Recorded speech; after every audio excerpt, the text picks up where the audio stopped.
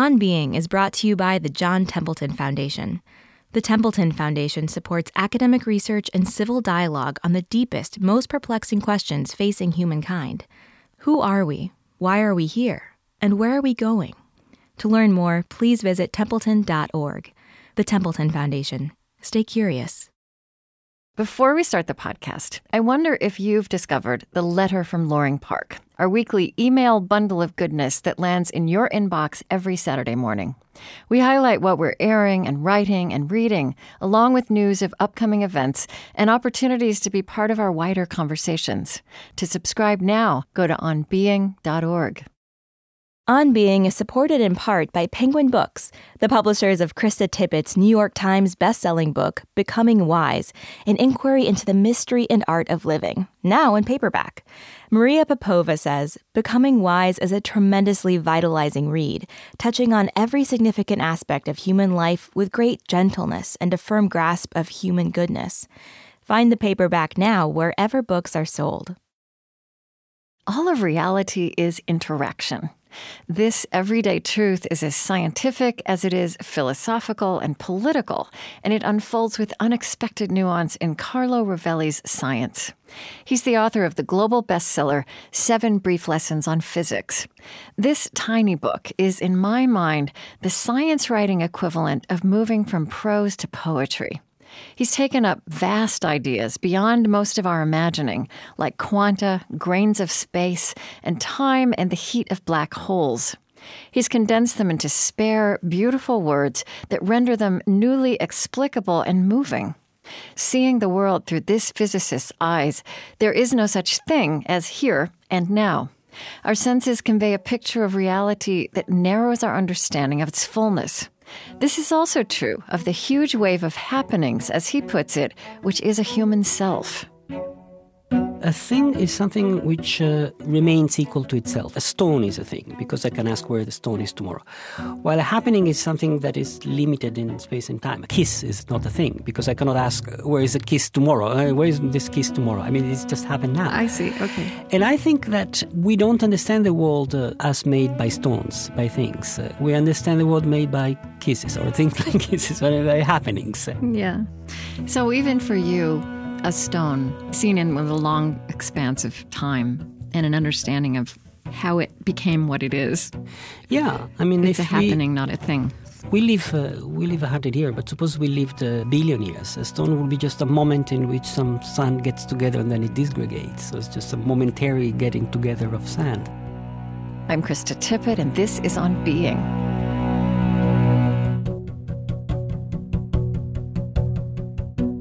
Carlo Rovelli is professor of physics at Marseille University, where he's director of the Quantum Gravity Group at the Center for Theoretical Physics.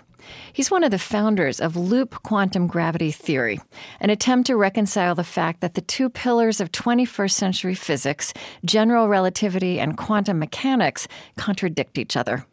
Carlo Rovelli was born in Verona, Italy, and was in a studio in France for this conversation.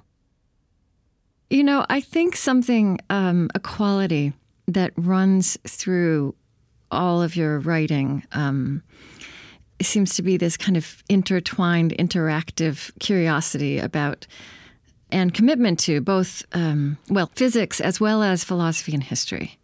And I'm curious as we start, if you trace the roots of these passions and the connection you see between them, in your earliest life, like, do you think this was sparked by something in your childhood? I think physics, philosophy, history are not very separated because they're all parts of a common desire to understand better the world around us. And there are many ways of being a scientist. One can be a scientist because he's in love with mathematics, or somebody else can be a scientist because he's in love with a specific problem and likes to plunge into one specific thing. But then there are scientists who are just curious about the world in general and how the world is made. What can we learn about the way the world works? And there are many of those, and I'm one of those. And from that perspective, science is just learning the great scheme of things as much as possible. And for that, philosophy is very close. And history is the path of this discovery. And I think science is not a set of acquired knowledge, is the journey toward acquiring more and more knowledge. I spent my youth traveling and being a little bit revolutionary in the Italian politics of the time. Yeah. And at some point, we wanted to change the world. I'm of that generation. We failed. And at some point, I just fell in love with physics. That I was taking some classes in physics, and I said, "Oh, this is fantastic," because this allows me to see more far than what I've been seeing so far. This allows me to really learn something completely new and to see what's wrong in common way of thinking. Mm-hmm. So I have to tell you, I read 7 Brief Lessons on Physics this past summer, and I just found it astonishingly beautiful. And thank you. So what I would like to do is walk through some of the observations you make that I just feel are immediately, one can immediately capture and reflect on as a human being, whether you know science or not. And here's a line of what I would say, the poetry of the book. Here in the vanguard, beyond the borders of knowledge, science becomes even more beautiful, incandescent in the forge of nascent ideas, of intuitions, of attempts, of roads taken, then abandoned, of enthusiasms, in the effort to imagine what has not yet been imagined. Congratulations to my translator in English. I mean, I first it's wrote beautiful, in isn't it? It's wonderful. Yeah. My translators are very, very good. The fascination of science is not what we have learned. It's the process of learning. It's the discovery. I mean, there's the wonder of what we learn. Wow. Then the wonder creates more curiosity, and then we realize that there's so much we have not learned yet. I don't think we are near the end of physics at all. I don't think we are near the end of science at all. There is so much to be discovered. And the beauty of the scientific enterprise is that we are in touch with the unknown, what we don't know, and we try to make steps into it. So that's the strength of science, right. That it works out of beauty, out of intuition, out of imagination, but it has a very solid way then of checking. And which also means that many beautiful ideas turn out to be wrong.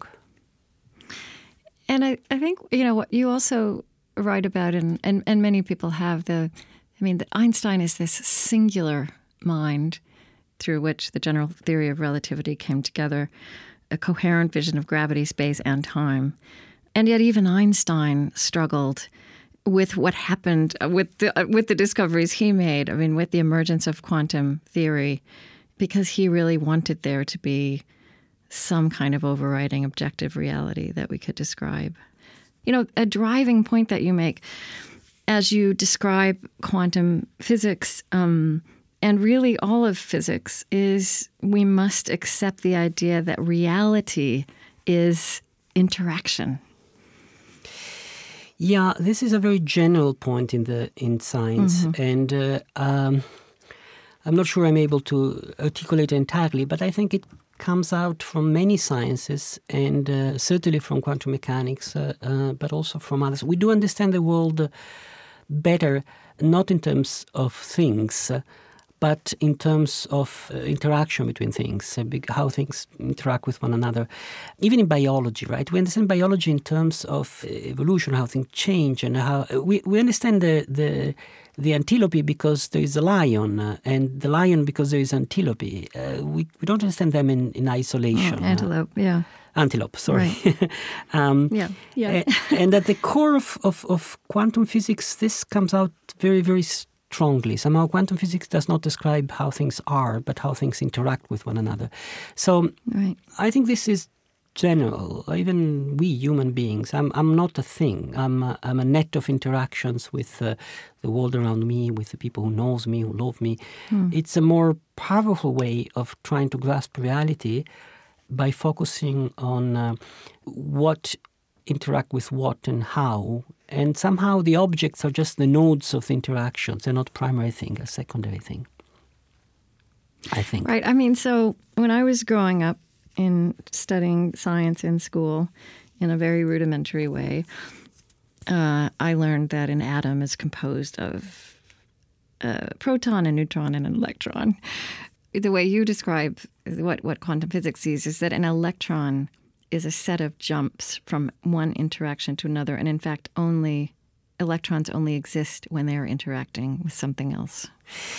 Yes, this is at the core of quantum mechanics, which is one of the parts of modern physics which is totally central, and at the same time we understand less. Quantum mechanics works spectacularly well. I mean, we have computers based on quantum mechanics, we have all sort of technology based on quantum mechanics, and still there is something mysterious about it. Something slippery about it. It's not a clean, transparent theory, which means that we have to, I suppose, struggle more to understand it. Behind all that is the fact that we understand so much about the world, but we're not so smart after all, right? The world is complicated. It's horrendously complicated. And so we understand bits and pieces of it, which allow us to do all sorts of things. I mean, to go to the moon, to understand that there are black holes, to all sorts of things. But at the same time, we know that both at the core of all this and in parts we haven't explored yet, there's so much we still to do to better understand the world. You wrote... please. Yeah, go on. No, please. There's a little gap here, so sometimes when you're speaking, I can't... So forgive me for interrupting, and we can edit this out. So keep going. I'm Italian, so we interrupt one another all the time. So. All right. Okay, good. Well, you wrote this. It's as if God had designed reality with a line that was not heavily scored, but just dotted it with a faint outline. Yes, one of the key aspects of quantum mechanics is, as you were saying, we cannot think as an electron as a little stone that moves in space and is here and then here and then here and then here. It has a different modes of happening. So one alternative way is just to think that it's sort of materialize here and then materialize here and materialize there. That's one of the ways of thinking of quantum mechanics. It goes back to the beginnings. Heisenberg is one of the scientists that first entered into this magic of quantum mechanics. And I like this idea because as the world becomes more light, there's less full. So I use this image. I'm an atheist, so this reference to God, it's more literally reference than... Right. And when you say when the world becomes more light, what do you mean? I think that, let me put it this way, there is one view of the scientific description of the world, which is the world is just matter. There are particles moving around. This is 18th century physics. It's not true anymore. It has changed. Then in the sort of 19th century, there was a period in which physics was saying, well, maybe we understand it's just energy. It's all forms of energy. That's not true anymore, because in general relativity you cannot think in terms of energy. There is else. So now we think in terms of quantum fields on space-time. But if you want to go quantum gravity, you cannot think in those terms either. So the stuff of the world is not something we have clear. The stuff of the world, fundamental physics, is not heavy matter. It's much more light. The way we describe it is in terms of interaction between systems. Let me give you a pictorial thing. It's like a little flash here, a little flash there when two things interact. In that sense, there is lightness, and also in that sense, the world is very, very different from our sort of daily intuition. Our image of things and things that permeate in time, and time passes, and space where things are immersed. All this is not wrong, of course, but it's an approximation. Right. It's like the flat Earth. The Earth is flat around us, but if you look a little bit on a larger scale, it's not flat, it's round. So on a larger scale, the world is very different from our intuition, and it simplifies. Like space becomes a gravitational field, a lot of different things become the same thing. It simplifies, and what I try to do in the book is give an overall picture of the way I understand it, with the understanding that we're far from a final picture.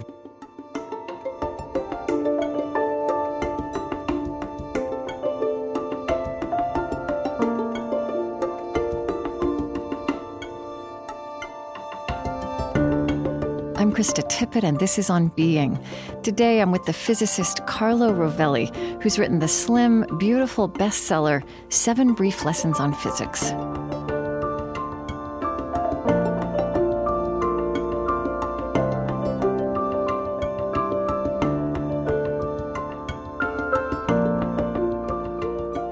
So, for example, here's something, like when you write about particles, you say, on the one hand, there's no such thing as a real void, one that is completely empty. I mean, even the word space, I think, is outdated, right? Because it is outdated.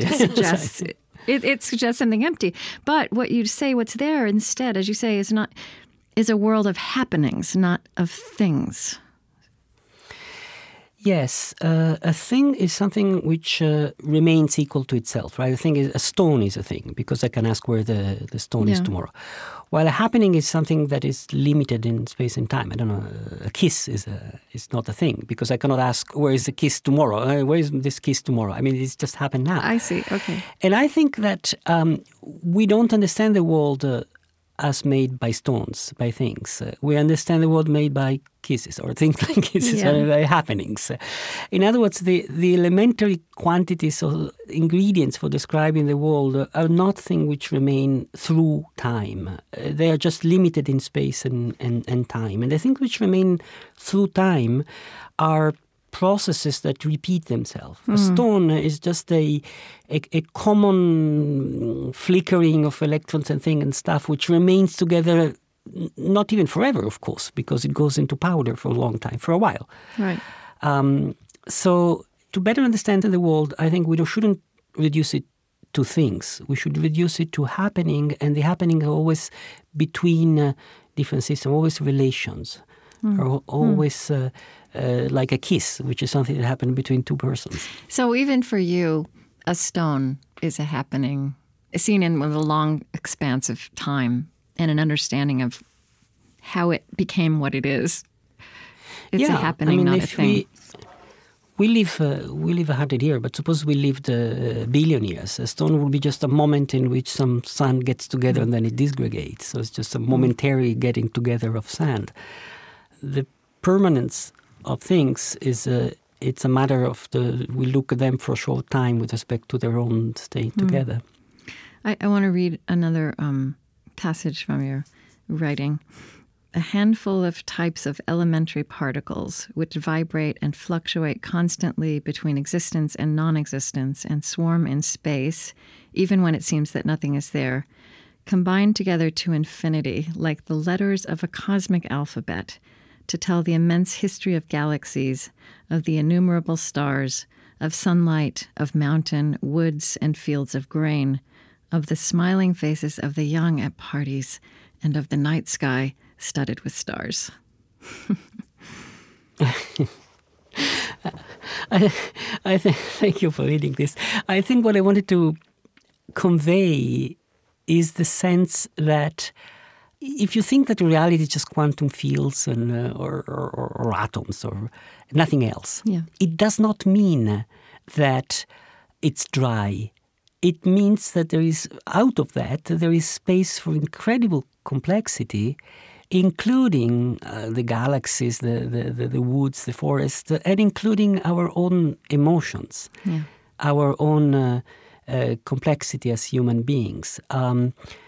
To think in that the scientific description of the world, it's basically right that there is nothing else from it. It does not mean denying the complexity of what we are. To the opposite, it means bringing it together in a unitary way with what we know about the world. And, it seems to me that our understanding of time, well, as well as space, but let's stay with time as, what did Einstein say? Time is a stubbornly persistent illusion, or our sense of time's past, present, and future, this arrow moving forward. I mean, time, I think we all experience as this basic element we move through and work with and struggle with and try to control and organize, or lose to through the course of every day. And I feel like the way Einstein reimagined, the way physics understands time now is just such a huge example of how we have yet to even begin to internalize the reality of time. Do you know what I'm saying? That's a sort of complicated sentence. Yes, very well. I know what you say very well. First of all, it intrigues you and intrigues me, and I think intrigues many people. What has happened is that we have learned that our direct intuition of time, we have a very good idea of what time is, right? I mean, if you ask somebody who doesn't know physics what time is, he knows what time is. But that idea of time is wrong. It's not wrong for us. I mean, we have, 1 hour for talking, and that's 1 hour, and a number of years for living, and so on and so forth. But it's an approximation. It's like the Earth being flat around us. The more you learn about nature, the more you discover that at some fundamental level, time is not there. And in the basic equations of the theory on which I and many colleagues are working now in quantum gravity, time is just, there's nothing like time. Yeah. So in that sense, time does not exist. But this doesn't mean that it does not exist for us. But let me tell you something which I think is central. You quoted a phrase by Einstein, in which he says that time is a sort of stubborn, persistent illusion, and it doesn't exist. Einstein wrote that, but he wrote that in a letter addressed to the sister and the family of his best friend, Michele Besso, who had just died. I did not know that. So, yes. So this is not in a text to physicists or to philosophers. It's in a letter to a sister who has just lost his brother, a family who has just lost a member of a family. So the content is not a discussion about the structure of reality. It's a letter to console. It's a letter in which Einstein expresses his love for Michele, who has been his companion. And in that phrase, Einstein writes, for people like Michele and me, time is. So he's talking about his relation with Michele, and he's talking clearly about his own loss of Michele and his own being in front of death, because Einstein died 1 month and a little bit after Michele. So he's very close to Einstein's death. And when he's saying there is something illusory in time, I think he's talking about emotions, and he's talking about something in a sense deeper and more important than the physical nature of time. He's talking about the illusory of life, of our experiences. I don't think that phrase by Einstein should be taken too literally. So in a sense, what you're saying also is that it's partly Einstein pointing at this challenge of working with time as we understand it scientifically and time as we understand it as human beings? Or simply being are you saying he's being a human being there? I think he's in that phrase is deeply being a human being and talking about his love with Michele, and also implicitly talking about his own attitude toward death, which was coming. A month later he's dead. But certainly time is something which touches us in death profoundly, because think about time is thinking about our finitude. We're not going to live forever, and what is this time in which we are immersed? I mean, there's no time at fundamental level, and nevertheless, we human beings live in time. We live in time like fish in the water, right? For us, it's impossible to think ourselves without time.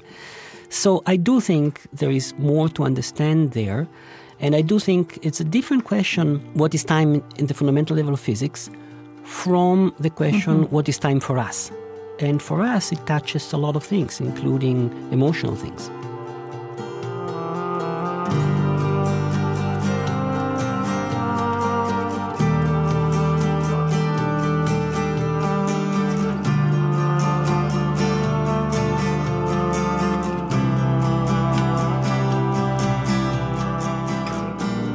You can listen again and share this conversation with Carlo Rovelli through our website onbeing.org. I'm Krista Tippett. On Being continues in a moment. On Being is supported in part by Penguin Books, announcing the paperback release of Krista Tippett's New York Times best-selling book, Becoming Wise, an inquiry into the mystery and art of living. Buy the paperback now, wherever books are sold.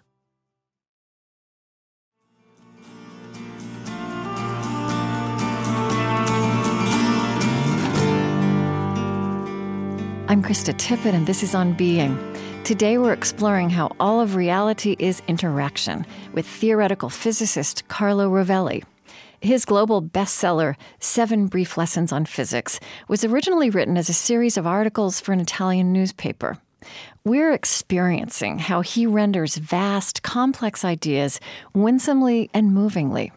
What he's learning through science is illuminating philosophically, politically, and in terms of what Carlo Rovelli calls the constant, huge wave of happenings that is a human self. I wonder if it's possible to briefly just describe what time is for you as a physicist. A fantastic problem to work about. It's something which, first of all, it's not a single notion. It's not either there is time or there is not time. It's what we mean by time. When we think about time, for instance, we think time is the same for everybody. And we know it's not true. I mean, time passes a little bit faster in the mountain and a little bit slower near the sea. The more high you go, the more time passes fast. So it's relative to how we move, where we are, and so on. Mm-hmm. I think that in the fundamental equation of the world, as we have understood so far, we can forget about time. They're not about how things evolve in time. There's about relations within variables. I think that more or less we can understand. The real problem is from there to come back. And in this timeless world, to understand what is this thing that we experience as time. Mm. And that's a problem in thermodynamics. And also, I think this problem is related to what we are as human beings. To a large extent, what we call time is our memory, our anticipation. I think we're going to understand entirely what time is when we better understand what we are. So I think that time is an approximate thing, not a fundamental thing in the world. Like up and down. Up and down make sense here on Earth, but not in the space. Right. So once you said somewhere, you wrote, the passage of time is internal to the world, is born in the world itself. So here's what a very intriguing thing you say, again, as a physicist, to the question of what explains that for us time seems to pass or to flow. And you say, you believe this is connected to the connection between time and heat, that the difference between past and future exists only when there is heat. That is such a baffling and fascinating idea. I mean, can you explain that a little bit? Yes. This is something that curiously has not been said enough. And the non-physicists don't know it, but it's not something new, and it's something well established. In fact, since not the last century, but the previous century, it's every time we give a description of the world of phenomena where there is no heat, we cannot distinguish the past from the future. Every time there is something that distinguishes the past from the future, there is heat. So take a movie of something and run it backward. Imagine you take a movie of the moon going around the Earth. You run it backwards and you see the moon going around the Earth the other way. It's completely consistent with the laws of physics. And there's no heat there. But if you throw a pen on the table and it stops, you take a movie of that. If you run the movie backward, you see something totally absurd. A pen that starts moving from nothing. And in fact, when the pen stops, it hits the table because there's friction and there is heat. So only when there is some heat around, the phenomena are different in one direction of time from the other. So the direction of time is deeply connected to the existence of heat. That doesn't explain the direction of time, but is a first step toward understanding it. The direction of time has to deal with the presence of heat. Is there a way that we experience this unconsciously in kind of our daily interactions or our sense of time? Or is that just a separate experience? I think our own experience of the world, our thinking, our being, our emotions are so much produced by our brain, our body, which are full of heat, a deeply thermodynamical thing. So we cannot get out from this presence of heat when we think about our experience. When you think, your brain produces heat. When you wake up in the morning, your body produces heat. When you have an emotion, there is heat producing. And so we, in our experience, are children of the presence of heat in the world. I think that in a world completely without heat, we wouldn't make sense. We wouldn't be able to think. We wouldn't have memory. Memory requires heat. So because there's so much heat in us and that we generate all the time, all the time, Yes. seems to be this dynamic, rapid. I mean, I think we experience time as a bully, for much of our lives, at least the way we live now. Yeah, yes. There's something we did understand about heat, a little bit after having understood this relation between heat and time, which is heat has to do with the microstructure of space. And what is heat? Heat is the fact that there are many molecules moving fast. So the second step is to understand that heat has to do with the fact that there is a microstructure we don't see. A hot glass of water is a glass of water where the molecules move very fast. A cold glass of water is the same glass of water where the molecules don't move much. But we don't see the individual molecules. So we talk about heat because there is a sort of defocusing. There is a big simplification in the world as we perceive it. There is a coarse graining as description. We perceive it. As we perceive it, exactly. And that's one of things I think we should understand better, and we don't have yet understood well. So the relation between times and heat is clear, but the next step, which is how come that time in some sense emerges when there are many, many degrees of freedom which are not under control, that's something we should understand better. It's one of the mysteries against which physics is struggling right now, I think. There's something else you say that I feel like we're really straddling physics and philosophy, as you do. Just a final thing in that sense that you say that in physics there is nothing that corresponds to now or to here, that here exists in the mind of the speaker. I just want to tell you, I was just working on a program we're doing with somebody who's a brilliant person in conflict resolution in Northern Ireland. And it was so interesting to me to be revisiting your ideas and having that conversation in my mind, because he also said from a very different perspective, that here and now are always subjective for all the people sitting in a room, even if they are sitting together in the room, that here is means a different something one. different. Yes. It always means something different. And you're saying the same thing as a physicist through physics. Yes. The philosopher call it indexicality. Let me put it this way. Physics struggles to give an objective picture of reality as much as possible, which is very fine, very good. So it's reality as seen from as much as possible from the outside. But if you look from the outside, you always miss something, which is a perspective from the inside, right? If you have a map of a region and you want to use it, you want to know where you are in the map. So you need an extra information, which is where you are. And there are words like here, like me, that have a meaning that depend on who says it. If I say I'm Carlo, it's true, but if you say I'm Carlo, it's false. So the same sentence is depend who. I think there is an aspect of reality which is strongly connected to its relational aspect. We perceive reality not from the outside, but from the inside. And there is a little difference between each one of us, obviously. And we have to keep this into account. And I think keeping this into account, it's one of the ingredients for making sense of what time is. And maybe also one of the ingredients for learning how to deal with one another a little bit better by remembering that we always have perspective on things and everybody has a slightly different perspective than everybody else.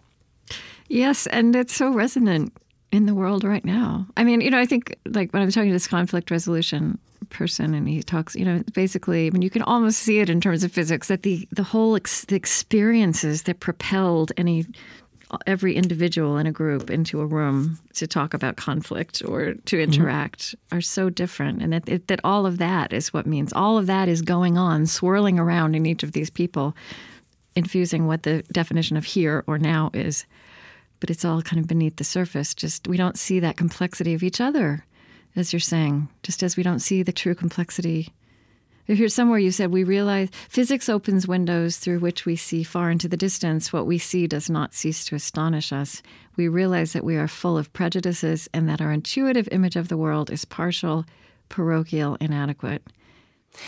Yes, if I may say something, not as a physicist, but as a human being, I don't know, as a citizen, I think that a lot of what is happening now is becoming blind to the fact that we succeed cooperating, and there is a increasing all over, not just in the United States, but also in India, in Europe, and in many parts of the world, push towards seeing us, one another, as enemies instead of collaborators. I mean, the humanity as a whole succeed if it works together, not if it works one against the other one. We have seen conflicts and war and disaster so much, and I'm afraid we're moving in that direction. And I would like to do everything I can, but I can very little to stop this drive. And when you describe that there's the strangeness in quantum physics where particles only exist when they hit something else, is related to the fact that a human being is a set of his interactions with his fellow human beings around him. I mean, that works in every direction, right? I mean, we can be interacting as enemies or interacting as fellow citizens with whom we're trying to build a common life.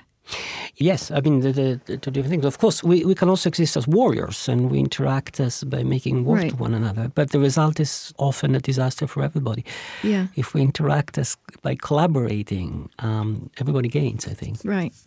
I mean, if I take this idea of yours, this overriding idea that comes out of a life in physics, that reality is only interaction, ultimately, then it seems also like the failure to interact or the failure of interaction is actually a move against vitality, against life. Is that interpreting too much? It is an analogy. I agree with that. I think that analogies are very good and help us. It's the two things are separated, of course. I mean, one thing is to understand that in physics we can better understand the world through interaction. And one thing is to export that to our politics, our society, or human life. I mean, I think analogies are good. And in general, using ideas that come from one field in another one is good. It doesn't prove anything. But look, I don't think that I as a person exist without the rest. I am my friends, my love, my enemies, my everything that I interact with. All my ideas come from things I've read, I've talked, which are all interactions. And all what I do is interacting with the rest. And the same is true for communities. Communities are what they are because they've been strongly influenced by different communities, and they're going to influence other communities, and so on and so forth. This, I think, is not a proof of anything, but this, I think, it's going to help us if we digest that instead of going in the direction of defending us from the others.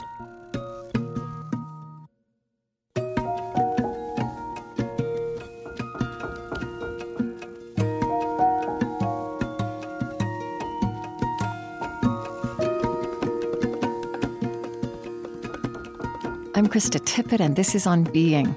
Today, I'm with the physicist Carlo Rovelli, who's written the slim, beautiful bestseller, 7 Brief Lessons on Physics.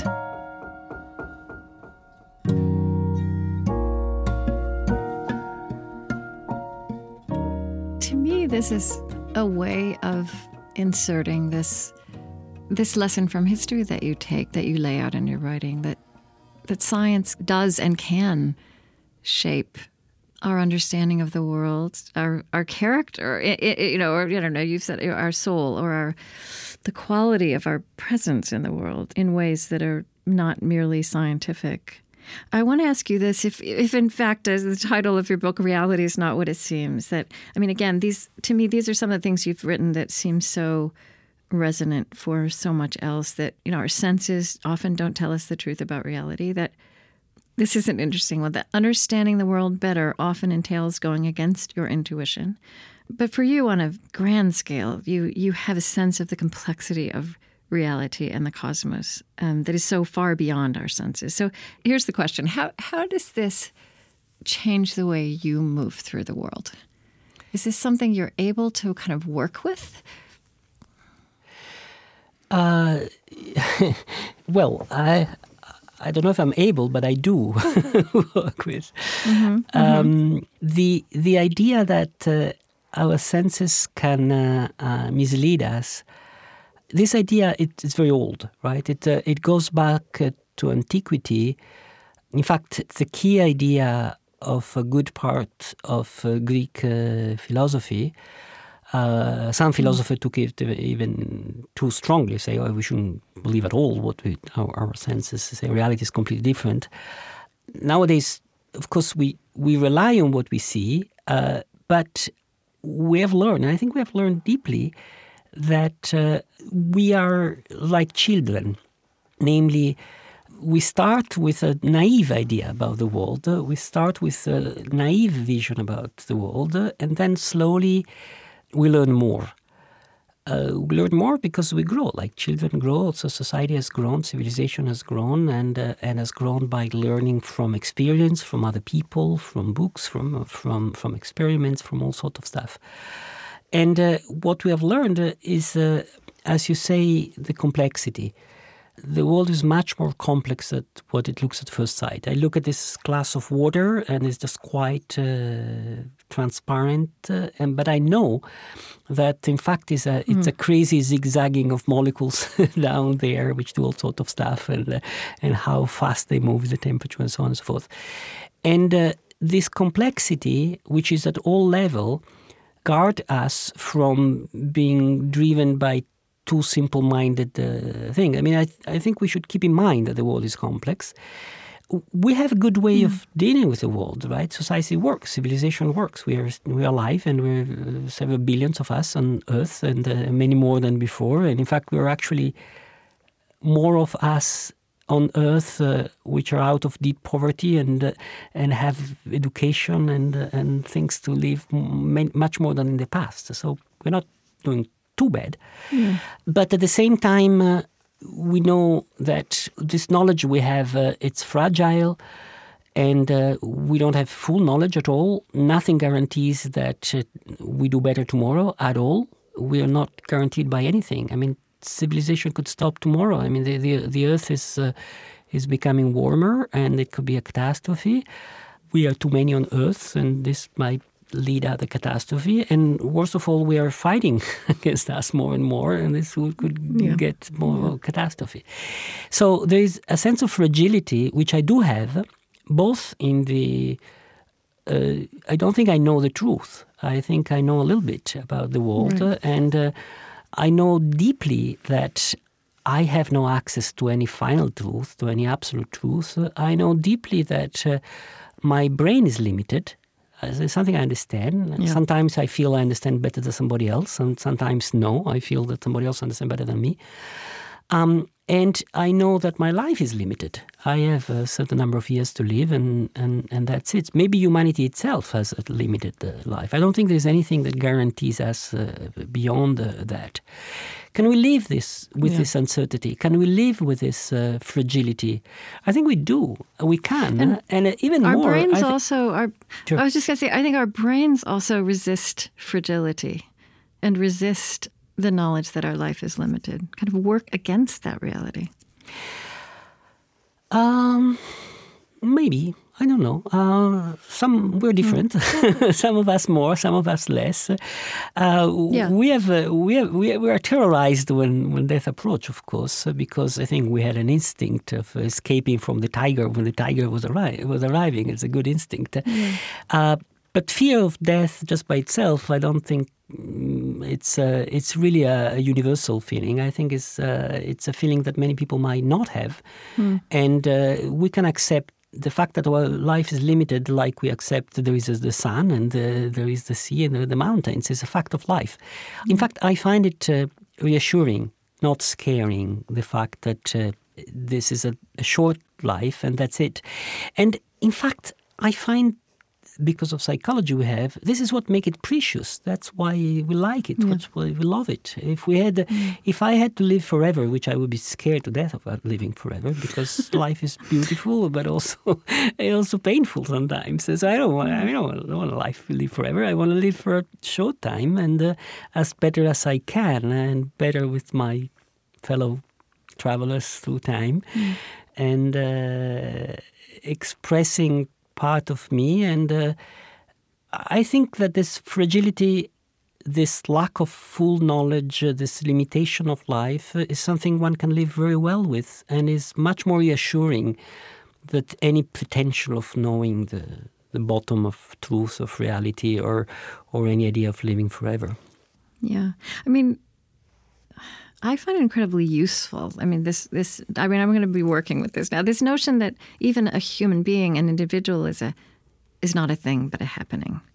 That you say somewhere, an individual is a process, complex, tightly integrated. I feel that this way of thinking also about us and about ourselves and about others does let in the richness and strangeness of what it is to be human and the complexity of our interactions with each other. Yes, and there's a complexity of interaction with the others, and there's also the complexity of ourselves. My body is enormously more complex than what I'm aware of. The number of things that happen in my brain every second is far, far more rich than what is my awareness of myself, what I'm conscious about. Right. So we are very complicated things, which is fine. And we have a certain partial control of what we are. This is something, by the way, which is strongly emerging from modern contemporary scientific research on brains, neurons, and so on. And there's all sorts of things that happen inside us, and we have no idea why. Sometimes we're afraid and we don't know why. Sometimes we're happy, we don't know why. And our memory is a teeny synthesis of all information that got into us. And we are like living on the top of this huge wave of happenings, which is ourself, I think.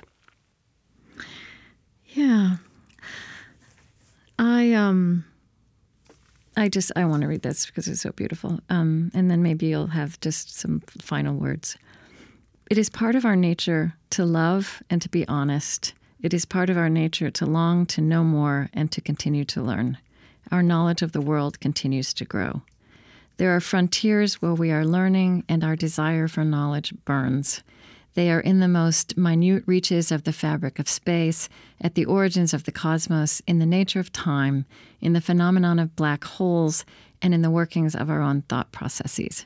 Here, on the edge of what we know, in contrast with the ocean of the unknown, shines the mystery and the beauty of the world. And it's breathtaking. Thank you for reading this. Yeah, it's my vision of the world is also, how would I say, it's also my dream about myself, right? I would like to think of myself as somebody who tries to look far away.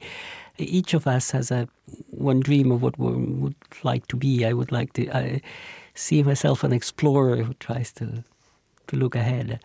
And that's, I think, it's not, as I said before, it's certainly not the only important thing for humanity, but I think it's important also that for humanity. And each of us tries to do something for humanity, and that's the direction in which I've been trying to go. What is the Italian word for breathtaking? Or what is that? What is the word you wrote in Italian? Bello da togliere il fiato. It's not a single word, it's a phrase, to take away the breath. Bello da togliere il fiato. To take away the breath. Yes. I see. Okay. Well, I'm very happy that you chose to talk to me today. However choice really works. It's just, I'm glad you're writing these books, and thank you so much. Thank you, Krista. Thank you very much. Yeah. Bye-bye. Bye. Bye-bye.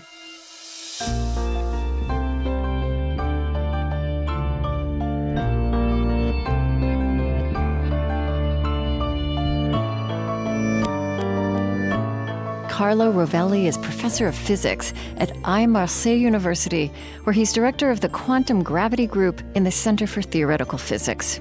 He's also director of the Sami Maroun Research Center for Time, Space, and the Quantum. His books include 7 Brief Lessons on Physics and Reality is Not What It Seems, The Journey to Quantum Gravity.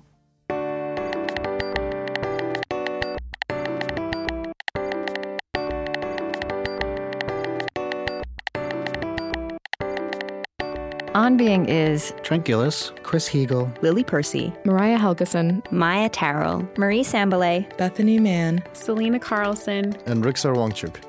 Our lovely theme music is provided and composed by Zoe Keating. And the last voice you hear singing our final credits in each show is hip-hop artist Lizzo.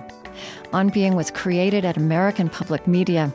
Our funding partners include the John Templeton Foundation, the Fetzer Institute, helping to build the spiritual foundation for a loving world. Find them at fetzer.org. Calliopeia Foundation, working to create a future where universal spiritual values form the foundation of how we care for our common home. The Henry Luce Foundation, in support of public theology reimagined. The Osprey Foundation, a catalyst for empowered, healthy, and fulfilled lives. And the Lilly Endowment, an Indianapolis-based private family foundation dedicated to its founders' interests in religion, community development, and education. On Being is supported in part by Penguin Books, the publishers of Krista Tippett's New York Times bestselling book, Becoming Wise, an inquiry into the mystery and art of living, now in paperback. Maria Popova says, Becoming Wise is a tremendously vitalizing read, touching on every significant aspect of human life with great gentleness and a firm grasp of human goodness. Find the paperback now wherever books are sold. On Being is distributed by PRX, the Public Radio Exchange, and is a Krista Tippett public production.